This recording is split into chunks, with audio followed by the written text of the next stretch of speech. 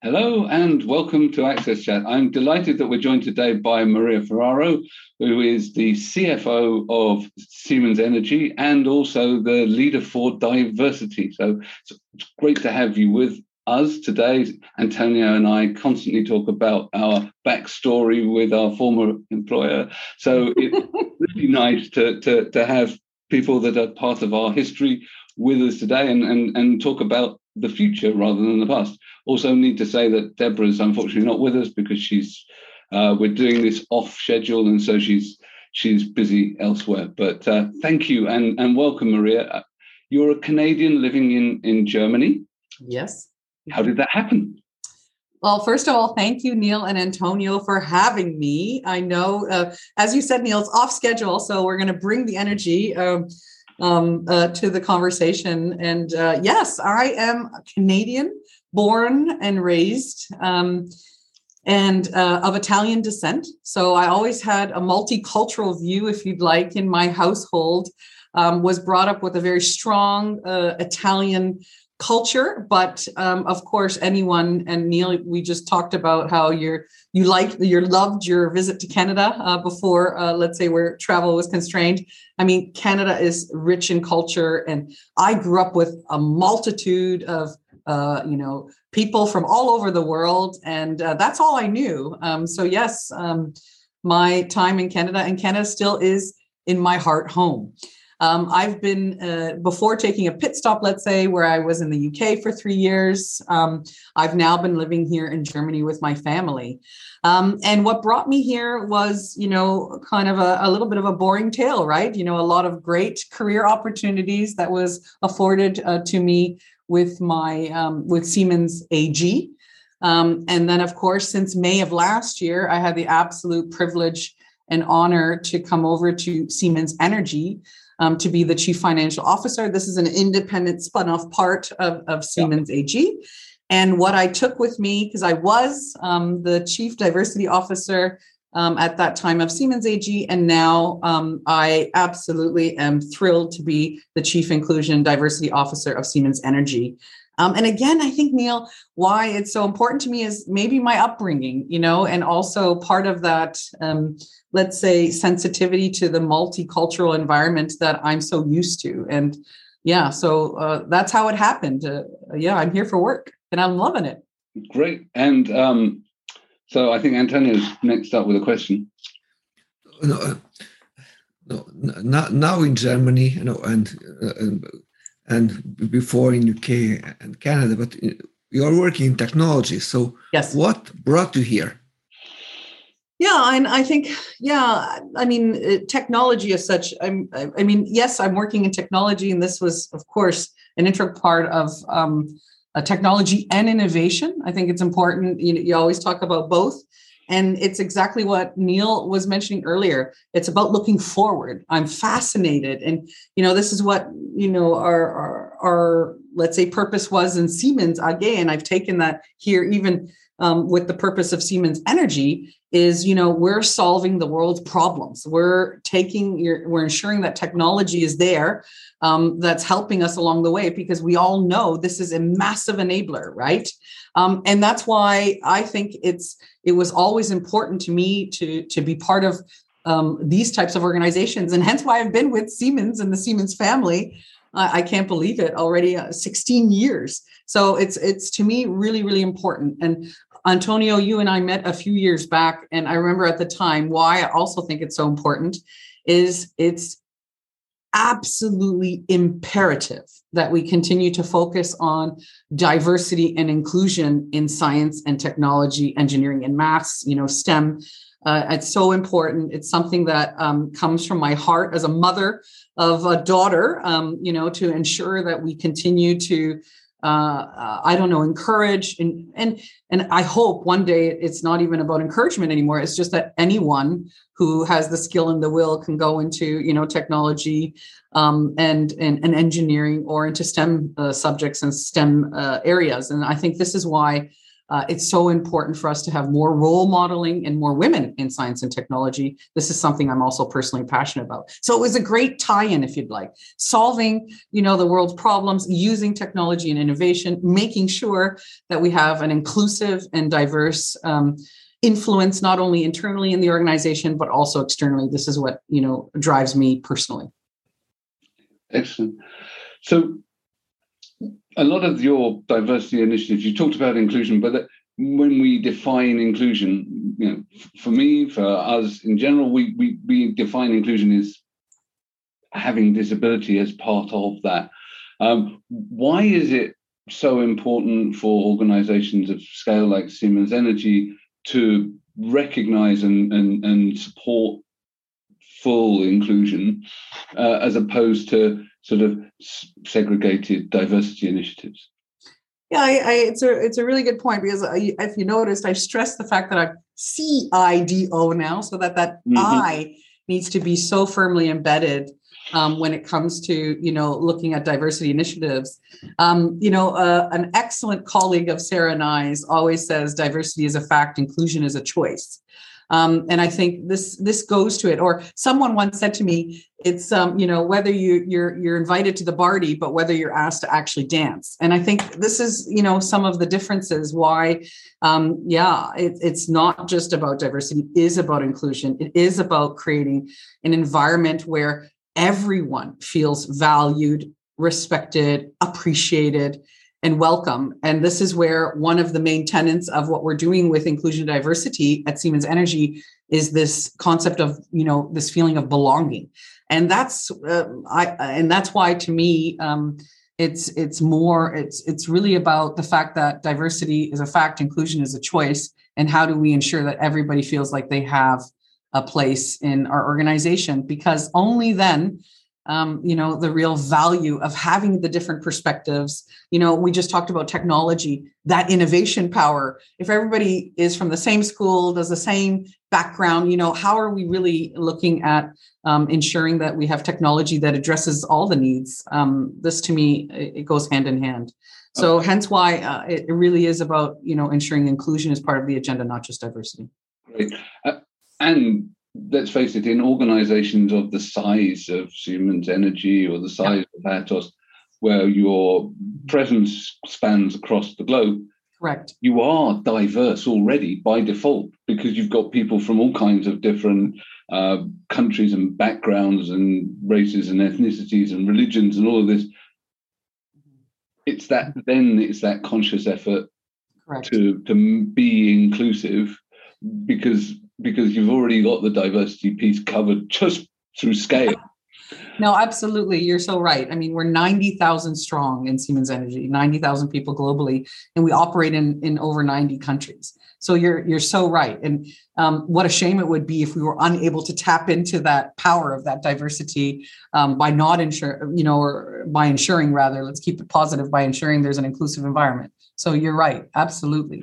And I think large companies have to see this as, and we certainly see this as, an advantage of ours, that we do have that diversity already embedded in our global network of employees.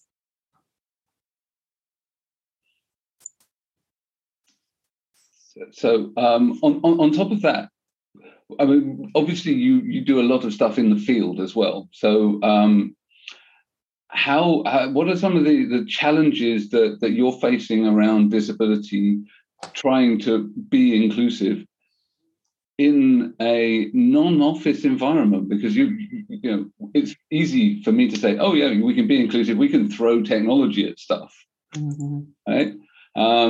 But you're doing big engineering projects, so the challenges that you face around inclusion are different from, say, a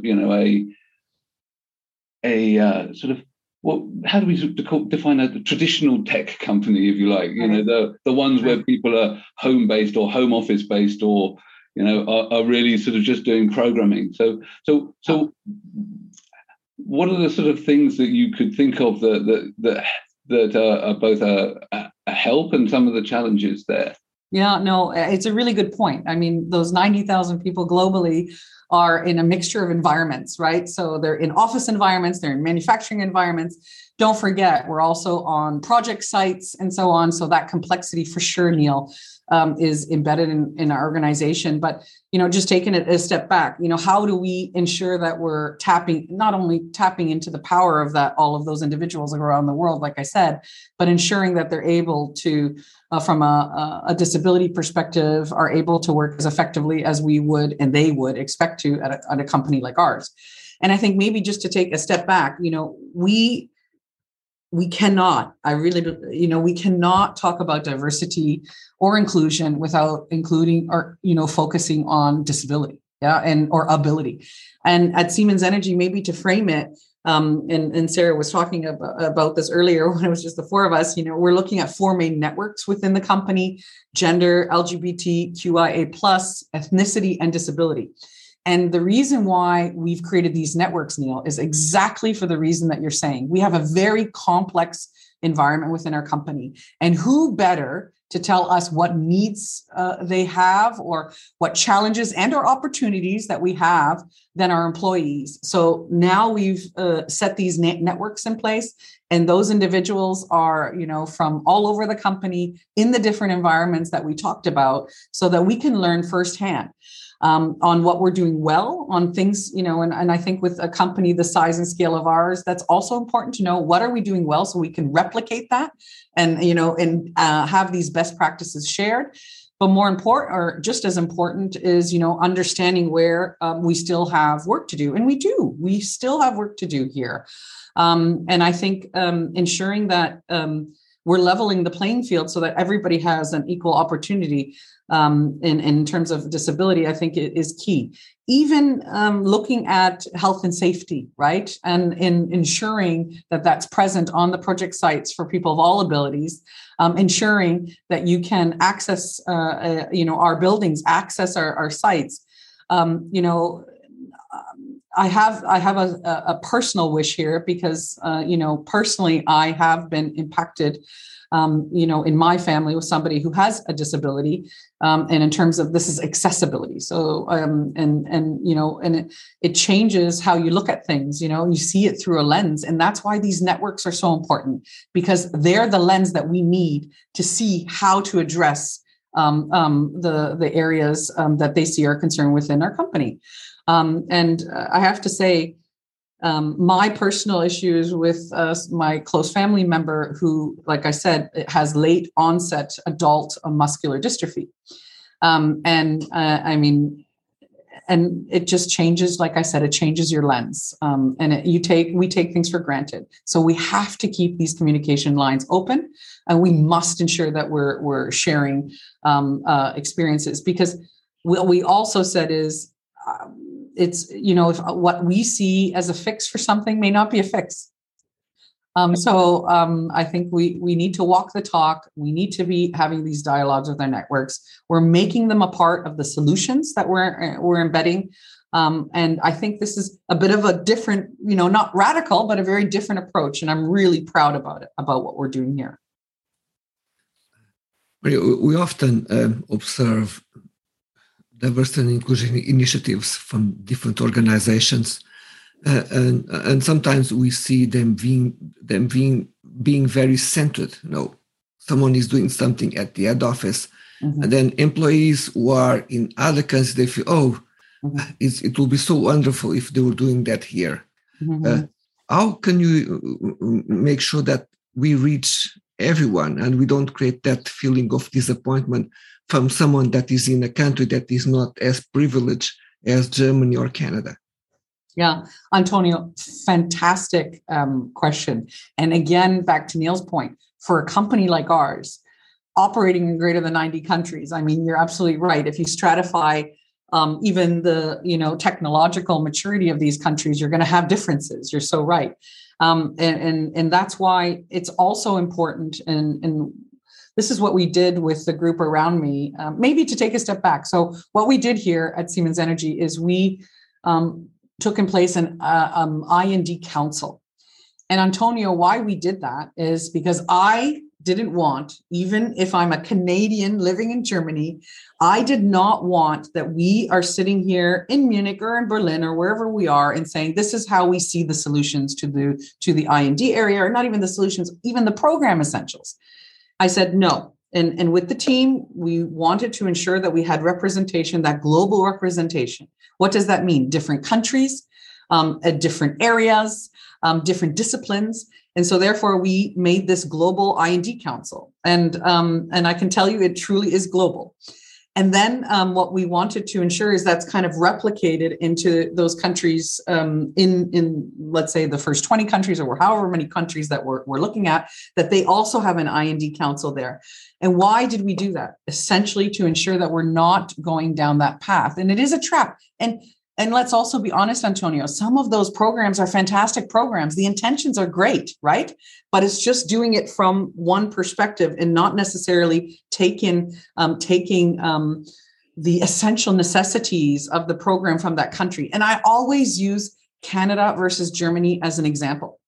In Germany, we do have different issues, even from a gender equality perspective. And maybe in Canada, I don't necessarily need a program on ethnicity, for example, where I remember in my, when I started my career there many years ago, I had over 30, imagine, in a team of 90, I had over 30 different cultures and backgrounds or ethnicities in my team. So maybe we don't need to focus there. And that's why we wanted to ensure we had this council in place. So you had this bottom-up communication, as well as ensuring that, let's say, the frame of what we want I&D to stand for, like I said earlier, the sense of belonging, equality, opportunity, that kind of creates the frame for the entirety of the program. So that's the way we're trying to address it, Antonio, to ensure that we have the voices from the various countries, that we're able to, let's say, fine-tune and or customize for those individual needs. And more importantly, and this is what I did not want us to do, there has been tremendous work in progress in all of the various countries. When we were part of Siemens AG, of course, we had really great things going on already. At the pace, perhaps maybe not as fast as we wanted, but certainly addressing the individual needs of those countries and networks. And I did not want to say, okay, everybody stop. That would be the wrong thing to do. So that's why we want to, create a framework, make sure that the councils are in place and that we have this dialogue upwards and downwards, and then coupling that with those networks that we're forming in those 4 areas that I mentioned earlier. That's truly trying to get a comprehensive understanding of what needs to be done for I&D within our company. Great. Thank you. So building on top of that, I mean, you've already talked about your motivation and why you're an ally. Yes. And that's really important, by the way. And thank you for that, because it's often goes unspoken. Yeah. And one of the things that we're always trying to encourage is people to have these open conversations about why it's important and why it's personal. Right. Because for the most part, it is. And by the time you take the 1.3 billion people in the world and you attach friends and family members, it's home, and it's pretty quickly everybody's issue. But you've just talked also about the bottom-up approach of the networks, which is also really important because you're keeping it real. On the other hand, there is something to be said about executive engagement and executive allyship, and it's great that you just talked about it. How can we really make sure that it is on the board agenda and that engagement at board level really percolates down through organizations? Because quite often it is talked about by the boards, but people don't see it. And one of the things that came out in the research done by Valuable 500 was that out of the CEOs in the FTSE, by the way, there are no CEOs in the FTSE 100 that have a disability or are out about having a disability. And of the CEOs that responded to their survey, those that said they had a disability, only 40% of those actually were open about their disability with their colleagues. So how can we change the culture where leadership can send a signal to the rest of the organization that this is not something shameful, that disability is part of the thread in the fabric of society and life, and that it's something that we value because your experience of solving the problems that come through impairment also give you the perspectives that you need as a company to innovate. So how can you, as a change leader in your organization, how could your peers in other organizations change or facilitate that change? Because you're doing it by speaking now, but what else do you need to do? No, I mean, Neil, it's absolutely about the not only tone from the top. I don't like that. I don't like when people say it needs to be tone from the top. No, it needs to be more. It needs to be we walk the talk. And I think, I've indicated how we're trying to do that in terms of our engagement with the networks. And one thing that became clear is two things. One is, I think, from even a leadership perspective, we have a lot of great things ongoing. We have a lot of leaders who are allies. We have people that are fantastic allies all over the company. And then we also had the question of how can I do more? How can we do more?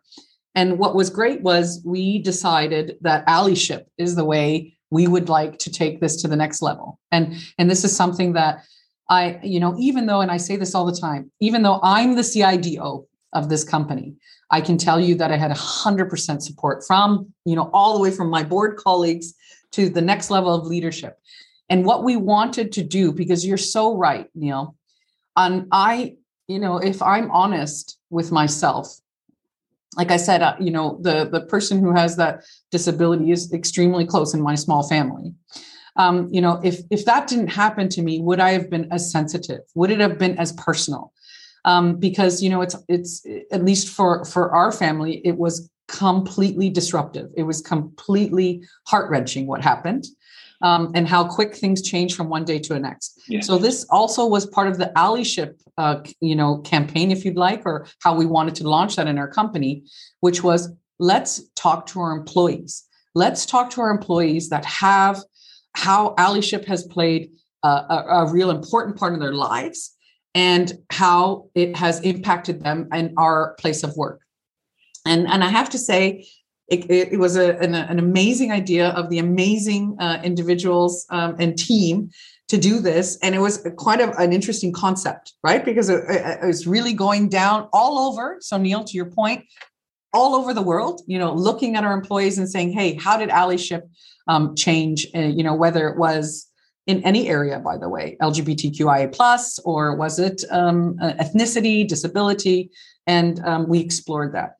And it was incredible. And I have never seen within, at least in my experience, and I'm not saying that because it is our company, I'm really being honest here. I've never seen such an outpouring of emotion, of then support, from one of our employees in Brazil having Down syndrome and having, their ally there with them to kind of take them along the way, or for someone coming out as transgender and how that impacted them and the ally that supported them through their process, to someone who lost, the ability, their legs at the age of 18. And how did that, how did their ally say, hey, let's work through this together and kind of fight, the discrimination, if any. And these stories were shared so raw, so honestly with the group. And I think had the impact that even I was overwhelmed with how great it went, in the sense that the acknowledgement of what being an ally is, the acknowledgement that anybody can be an ally, and the acknowledgement that, at the end of the day, we as human beings, forget that you're an employee of a certain company. We as human beings have to support each other and have to be there for one another. And I think this allyship has our full support. Our board is behind it.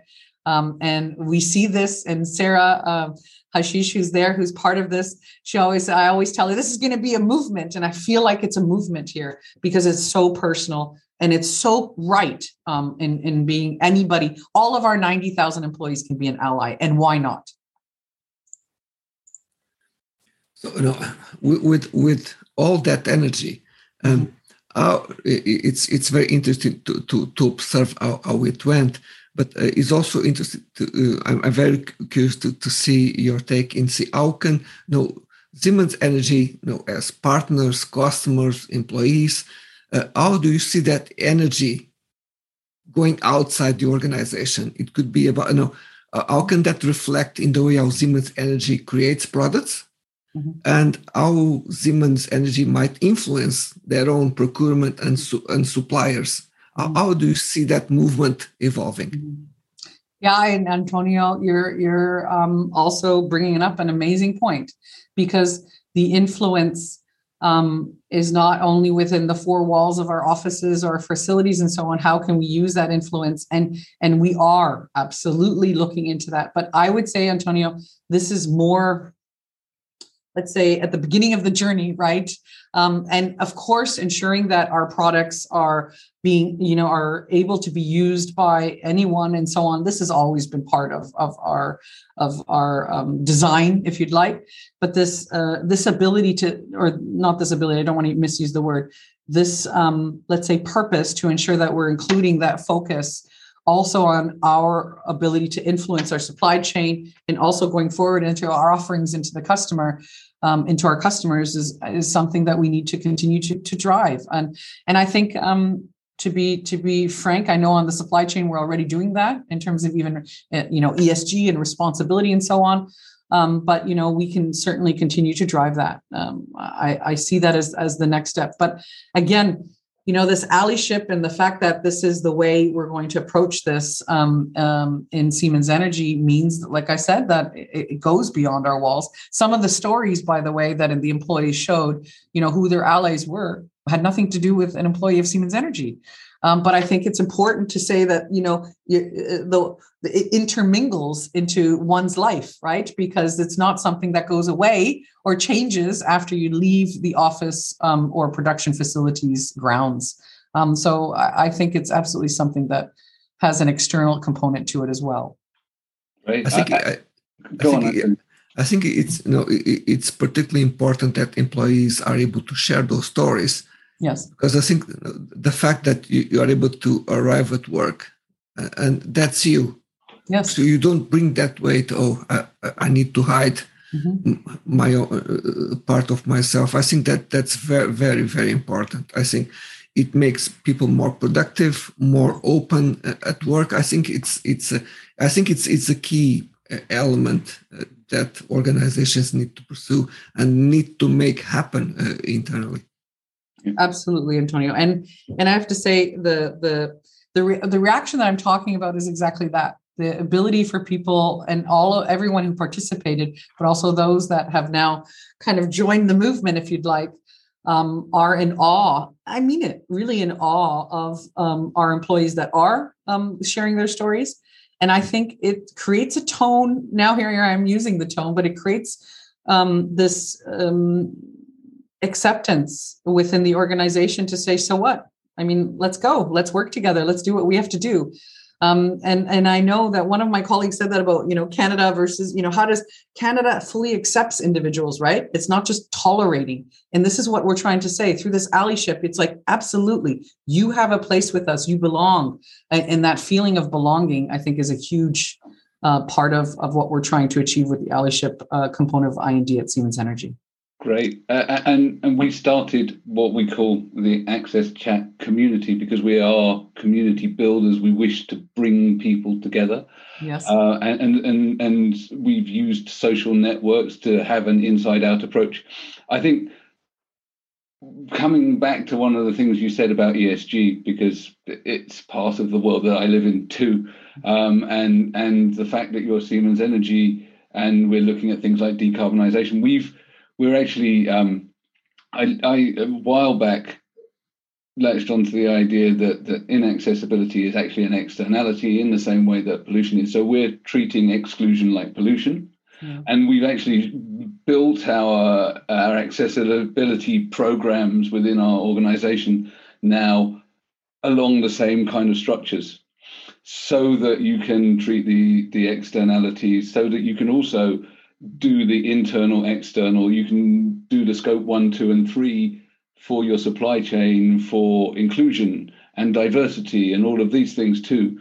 So, and the reason we did this was because it was already a concept that business understood. Mm-hmm. And people also understand the idea that pollution is bad, and that if exclusion is like pollution, then maybe we shouldn't be doing it. Maybe we should be including people, embracing people, right? So it's not about tolerance, as you say. It is about embracing a community. So great that that's happening, and the allyship is super important, because that's an area where we also found value. We actually have an allies network, which is like a network of networks for people that support each other. So I think that's absolutely, creating that culture where people are able to reach out to each other, get that mutuality of support, and it is really affirmative and changes how you do business, how people perceive your organization as well. So great to hear that you're doing that. Absolutely. And just, because I think maybe I didn't explain, I talked a lot about belonging. There's 3, let's say, foundational pillars that we talk about when we talk about inclusion, diversity, and Siemens Energy. One is belonging. So it's that sense, the culture, you with the skill and the will, anybody and everybody should be here and should be respected and should be heard, etc. Equality, I think that goes without saying, and the society and partnerships, Neil. And I think this is where you're absolutely right. It's this external lens as well, and how do we impact the communities in which we are present? In over 90 countries, we're in a lot of communities. How do we work with those partnerships externally, which we have formed over years, and how do we continue to work with them to ensure that we have, let's say, all resources available that we learn as well. And I think that humbleness in our program is also what I was trying to work on, because we should be learning from, others. And that's why what you're doing here in this chat is so great, that you're able to amplify some of the things that are happening, and being able to discuss this in this forum is fabulous. So thanks for that. No, thank you. And we learn something new every week. So when we started, there was not much in the way of learning material. So how do you learn? Well, you have conversations with people. So it's been great having a conversation with you today. We really look forward to having the Q&A on Twitter. That's going to be great fun. I'm sure you'll be fab. I need to thank the people that help us keep the lights on. No pun intended. Well, maybe. So Barclays Access, MyClearText, and Microlink for supporting us and keeping us going over these 7 years. So thank you very much, Maria. It's been a real pleasure having you on Access Chat. Thank you very much. Take care. Stay healthy, everyone. Thank you, Neil. Thank you, Antonio.